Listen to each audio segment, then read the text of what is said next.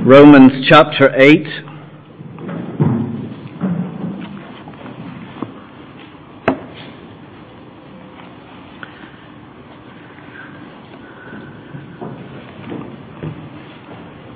Starting at verse 18.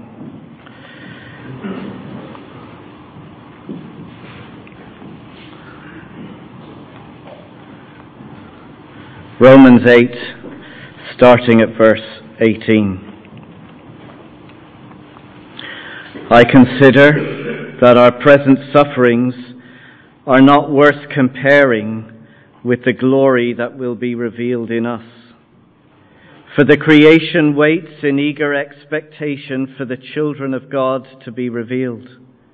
For the creation was subjected to frustration, not by its own choice, but by the will of the one who subjected it, in hope that the creation itself will be liberated from its bondage to decay and brought into freedom and glory of the children of God. We know that the whole creation has been groaning as in the pains of childbirth right up to the present time. Not only so, but we ourselves, who have the first fruits of the Spirit, groan inwardly as we wait eagerly for our adoption to sonship, the redemption of our bodies. For in this hope we were saved. But hope that is seen is no hope at all. Who hopes for what they already have? But if we hope for what we do not yet have, we wait for it patiently. Let's pray. Father God, we thank you for your people. We thank you for Helen, and we thank you for the story of her life, and above all for your grace and your strength to Helen in times of suffering and struggle. We ask that you would continue to strengthen Helen and give her grace each and every day. And in moments of sadness and heartache, you would surround her with your love and care. And you would continue to use her story, a testimony of your grace and goodness to her, to be a means of hope and of encouragement and of pointing others to the Lord Jesus Christ and the glorious hope that he has for the children of God. Help us now, Father, to hear your word carefully, and that you would apply it to our lives this day. In Jesus' name. Amen.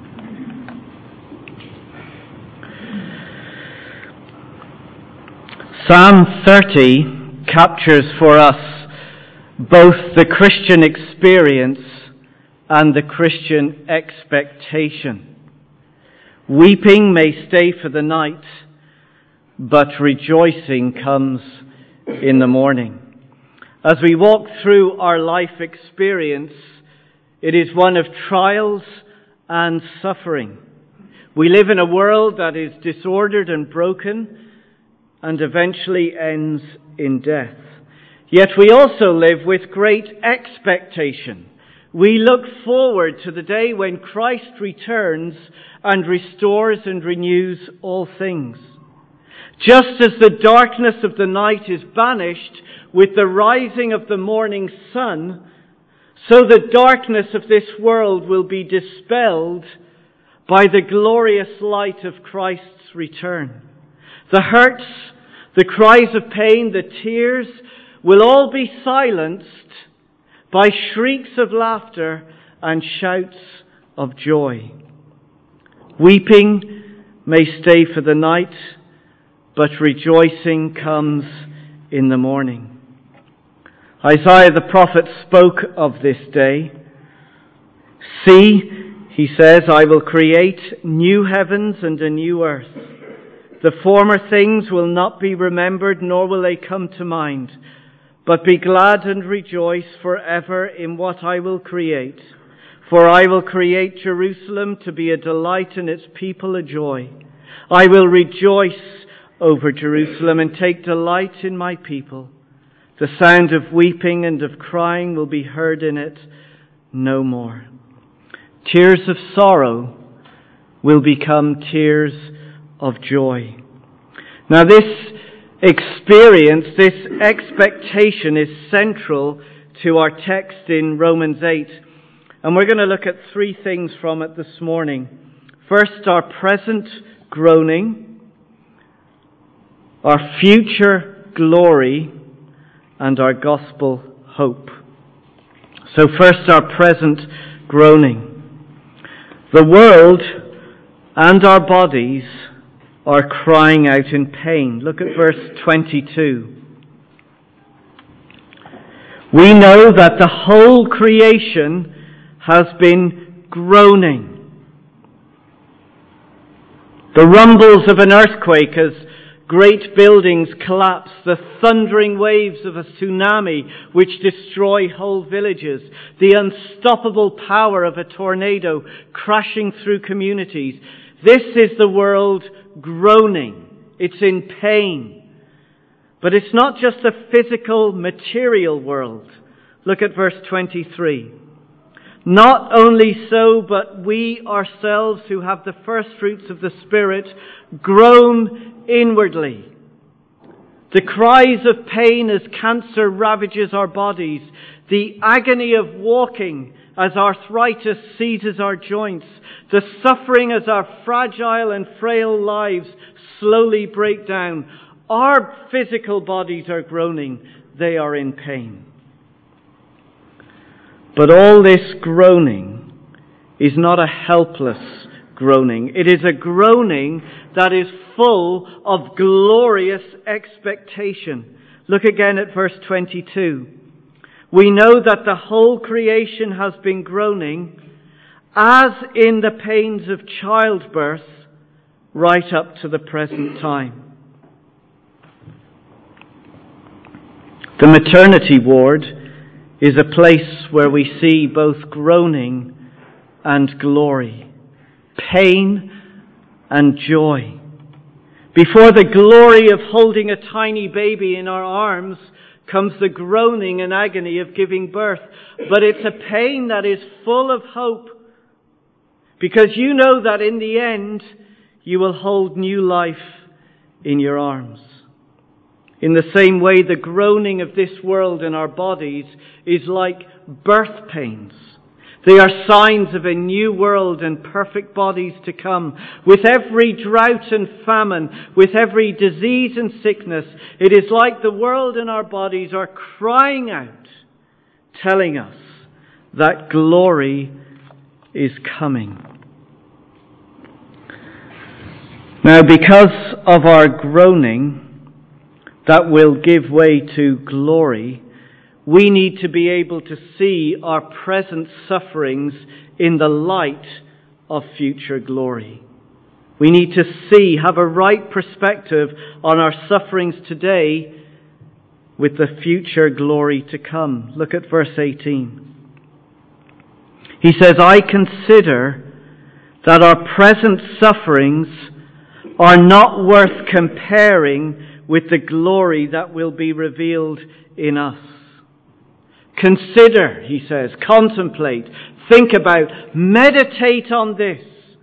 The sufferings we experience now has nothing on the glory that is to come. Our suffering now is temporary. Glory is for eternity.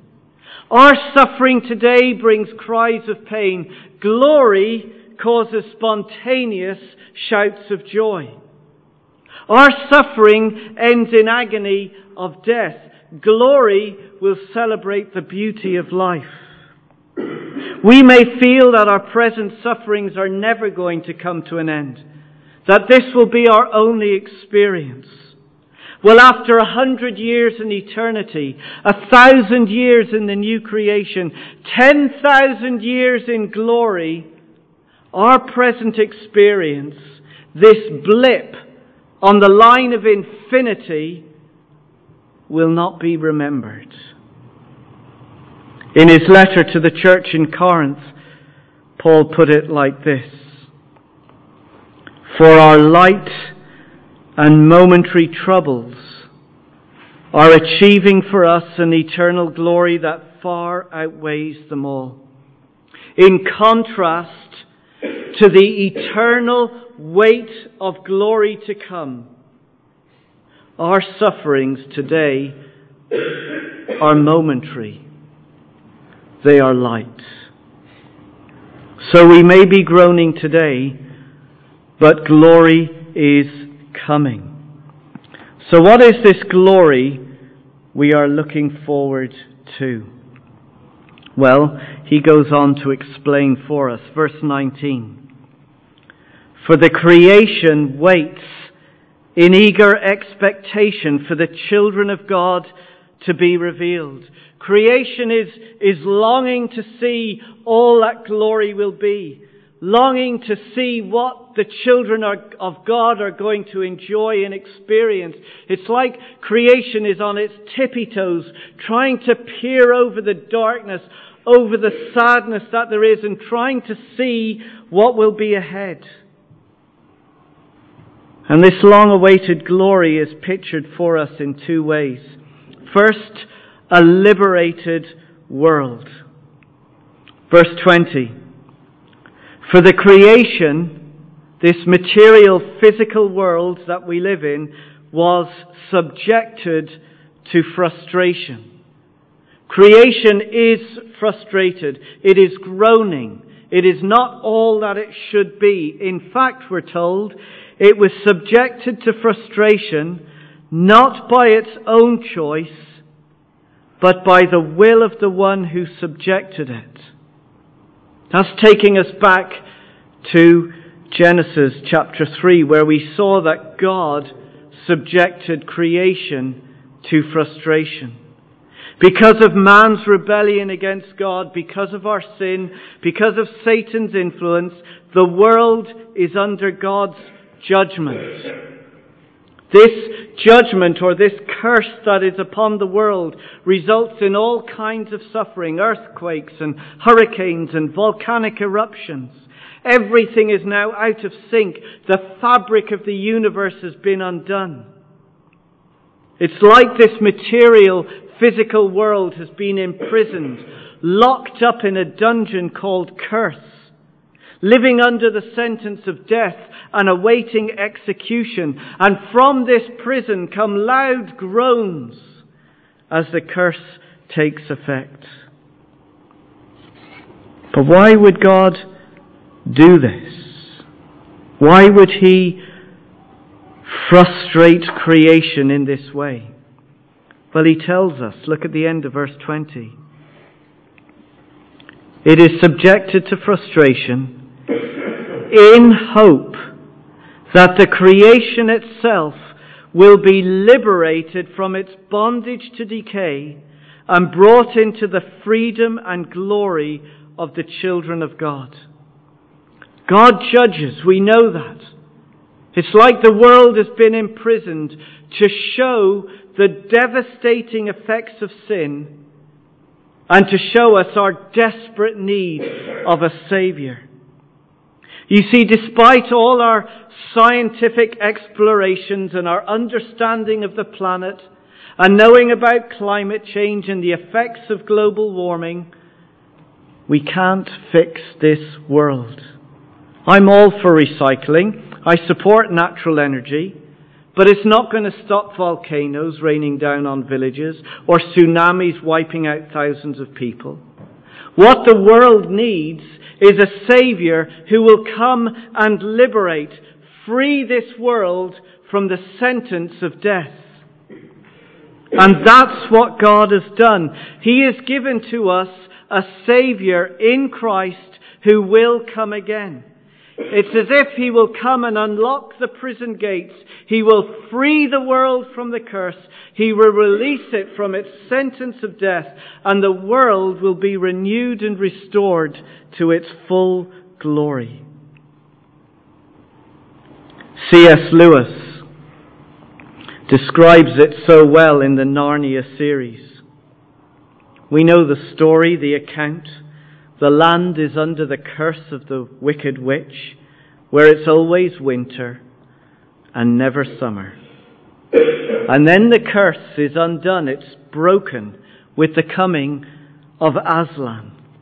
And here's how he describes the breaking of the curse.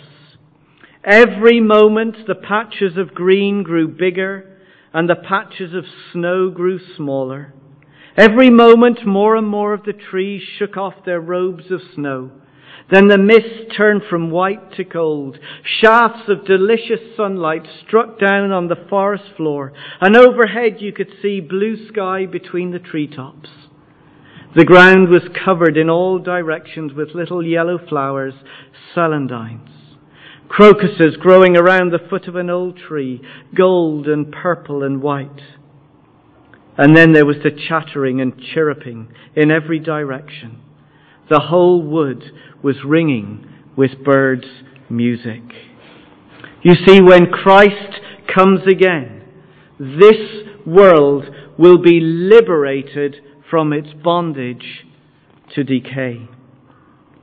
But did you notice who gets to enjoy this liberated world? Look at the end of verse 21.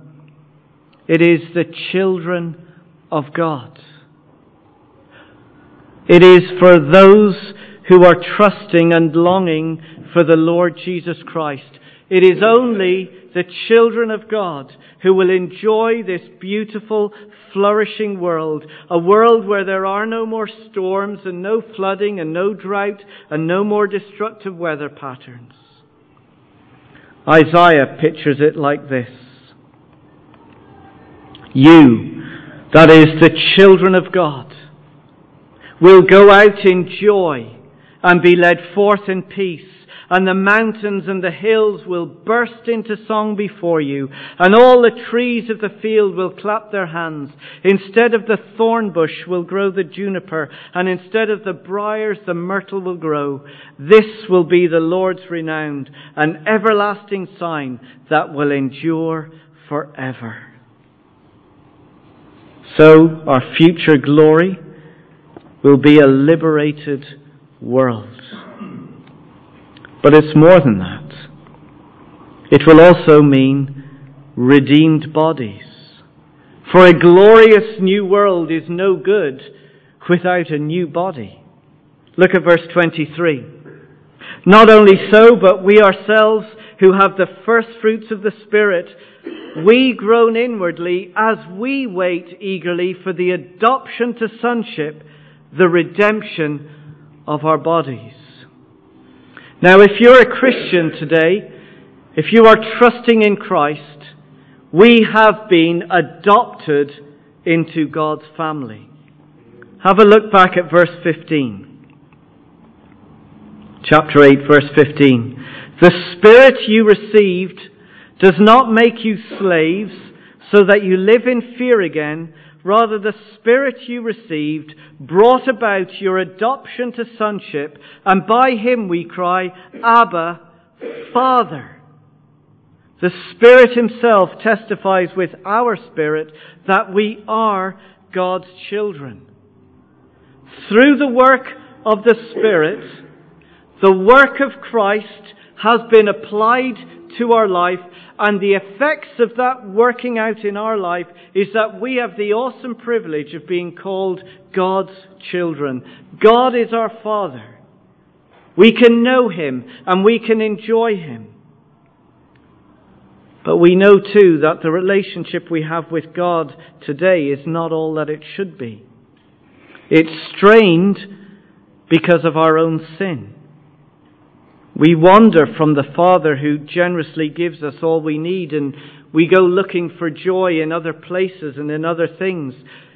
And then because of our guilt and shame, we hide away, we try to stay away. But here it's telling us that one day our relationship with God will be at its glorious best. Look at verse 23. It says, we wait eagerly for our adoption to sonship. Yes, we are adopted, but we are waiting for the full experience of that adoption. And we're told what that full experience is going to be like. Just have a look at verse 29. For those God foreknew, He also predestined to be conformed to the image of His Son. When Christ comes again, His plan, His purpose for us is that we would be conformed to the image of His Son. We will become just like Jesus. The uninhibited relationship that Jesus enjoys with the Father will be a relationship that we will enjoy. Because when we become like Jesus, that means we will be without sin, we will be free from any evil thought, we will be pure in all of our actions, and so we will experience a relationship with God the Father in all its unrestrained joy. Imagine sitting in this liberated new world, sitting, talking, listening with the Father, the Creator of the universe, receiving from God all that He has to give us, and enjoying Him and all His gifts in all its fullness. No more groaning questions. No more hiding with shame. Just unending pleasure and delight.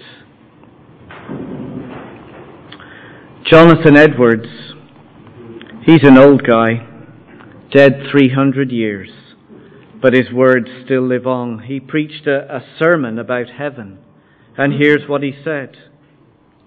The enjoyment of God, follow with me, the enjoyment of God is the only happiness with which our souls can be satisfied. To go to heaven fully to enjoy God is infinitely better than the most pleasant accommodations here.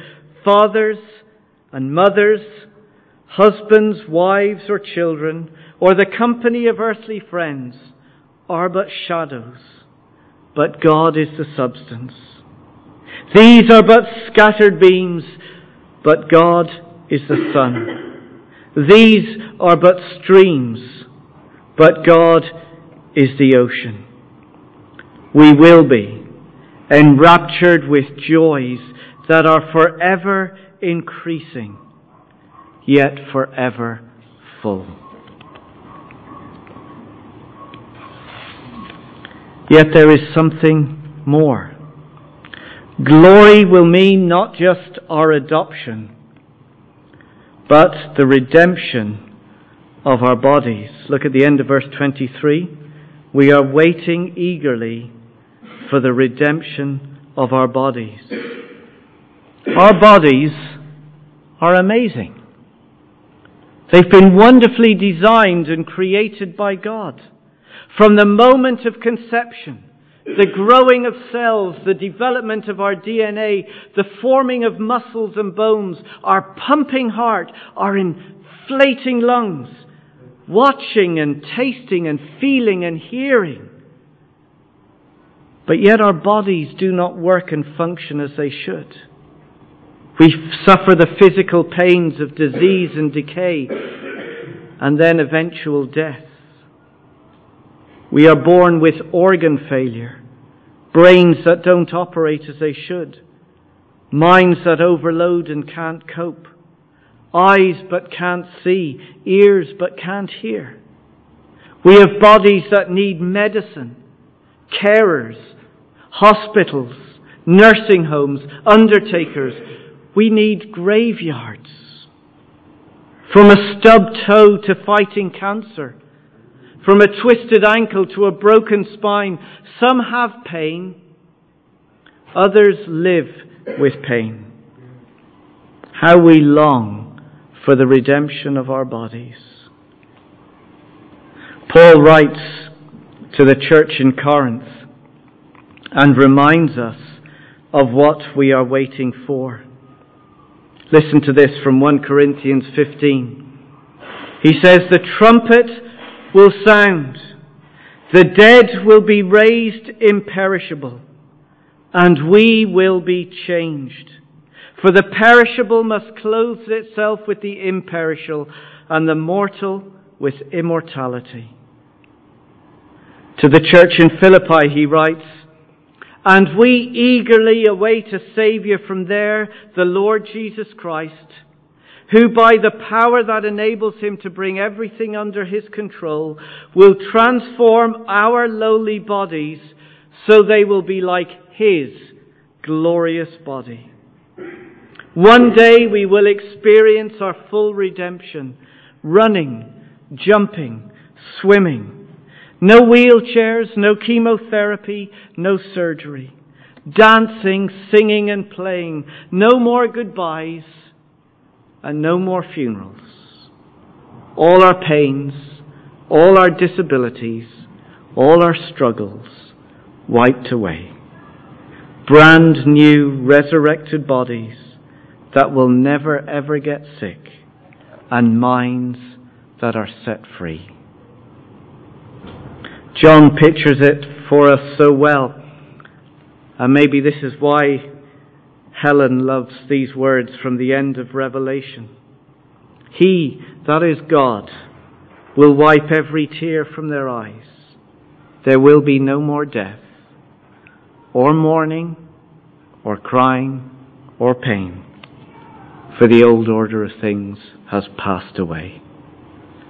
This is what we look forward to. This is the glory that awaits us. And if we are unsure that we will make it, look at verse 23 closely. If you're sitting here today and thinking, "I'm not sure I'm going to get there," look at verse 23. "Not only so, but we ourselves, who have the first fruits of the Spirit, groan inwardly." We have the first fruits of the Spirit. The Spirit that God has given to us, enabling us to obey God, equipping us to fight sin, causing us to cry out to God as our Father. The Spirit that we experience now is a taster. He is the first installment of what is to come. He is a deposit guaranteeing our future inheritance. He is the mark that assures us that redemption is coming. Look back to verse 11 of chapter 8. Chapter 8, verse 11. "And if the Spirit of him who raised Jesus from the dead is living in you, he who raised Christ from the dead will also give life to your mortal bodies because of his Spirit who lives in you." There's assurance and there's comfort. The Spirit, the power of the Spirit that raised Christ from the dead to defeat death, that same Spirit is now in the believer, in the children of God. And that same Spirit will raise us from the grave, and our adoption to sonship and the redemption of our bodies will be a reality. We will live in a new world with new bodies, enjoying God in all his greatness and glory. So, our present groaning, our future glory, and then our gospel hope. The promise that all suffering will end and will be replaced with glorious joy is all guaranteed because of our Saviour, the Lord Jesus Christ. Look at verse 24 at the very end. Verse 24. "For in this hope we were saved." In this hope we were saved. Jesus has come. Jesus has died for our sin. He has suffered the judgment we deserve. He has defeated death for us by rising again from the grave. You see, what the Saviour has done for us in the past guarantees what is yet to come in the future. His past work assures us of the future reality. In this hope, we were saved, and so we look forward to the fullness of our salvation, where we will live in the new world with new bodies, enjoying God in all His greatness and glory. Look at the rest of verse 24. But hope that is seen is no hope at all. Who hopes for what they already have? If this present life, if these present sufferings is all we have to look forward to, then how lost and empty this life is. If this is all we have, how empty and lost are we? But, verse 25, but if we hope for what we do not yet have, we wait for it patiently. This world is not our home. We have our houses, we build our careers, but this is not our home.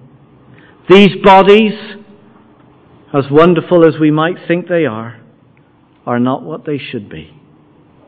One day, the risen Lord Jesus will come, and the Father will embrace us and say, welcome home. Enjoy. And the waiting will be over. And we will live in the new world with our brand new bodies, enjoying God and His gifts and all His greatness and glory forever and forever. This is the joy, the promise that all suffering will end. Let's pray.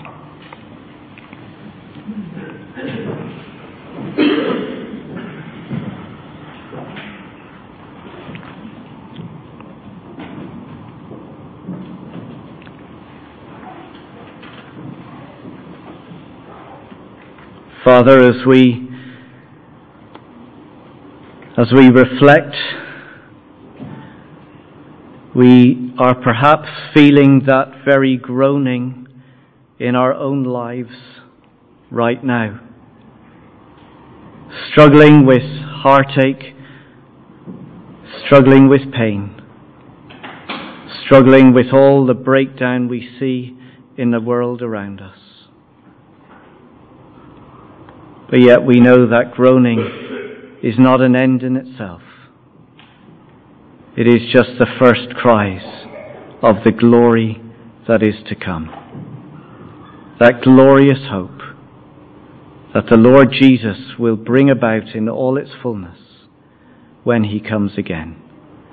Thank You that it is guaranteed and assured for us, those who are children of God and who are trusting in Him. And that there is nothing in all this world, neither angels nor demons, neither the present nor the future, nor any powers, neither heights nor depth, nor anything else in all creation, will be able to separate us from the love of God that is in Christ Jesus our Lord, and all that is to come. We praise You. We give You our thanks in Jesus' name. Amen.